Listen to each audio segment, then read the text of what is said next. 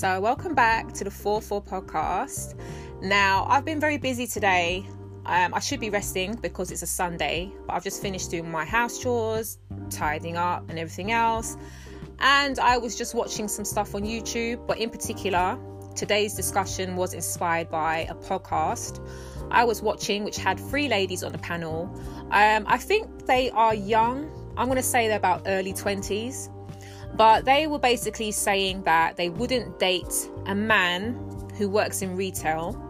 One lady, I quote, said she has leveled up. Now, I just wanted to bring forward this topic because I feel that it's something that we all can identify with in some way or another. Whether it's you or someone that you know, more than likely the topic always comes up about what someone does for a living.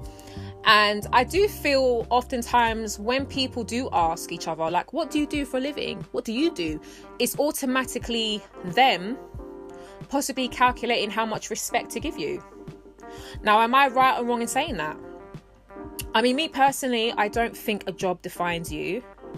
You know, if you are the kind of person that feels that your job makes you as a person, I'm sorry to say this, but I think you're wrong.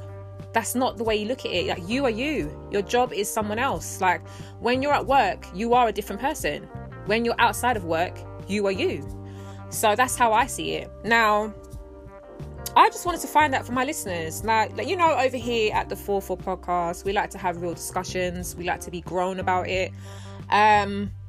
So let me know. Share your feedback. You can send a tweet or come on Instagram and let me know your thoughts. I value all feedback. But one thing I wanted to mention is that with this particular podcast I was watching, more than a few people have said it. Quite often times people have commented that these ladies, whenever they are posting topics, they're not really being honest with their responses. And I have picked up on that. I feel that if you're going to speak on real life things and real people, you need to be transparent, you need to be fearless, and you can't afford to be a people pleaser.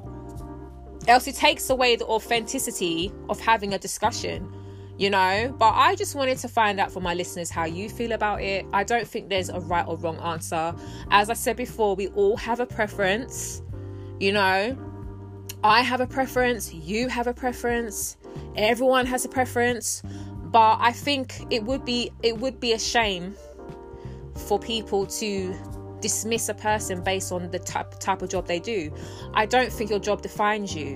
End of the day, you could be working an amazing job today and boom, your life changes for the worst. Or it could be circumstances that are completely out of your control. Then what? But again, let me know your thoughts. But as I said, I wanted to talk about this today because I found the topic to be interesting. But I've noticed it was more so men in the comments who were very outraged. And I can understand why they felt that way. But as I said, like, these are the discussions that do matter because it relates to many people. So as I said, tweet me at Twitter, find me on Instagram. And until next time, stay safe. Thank you for listening. 4-4 podcast. Mwah.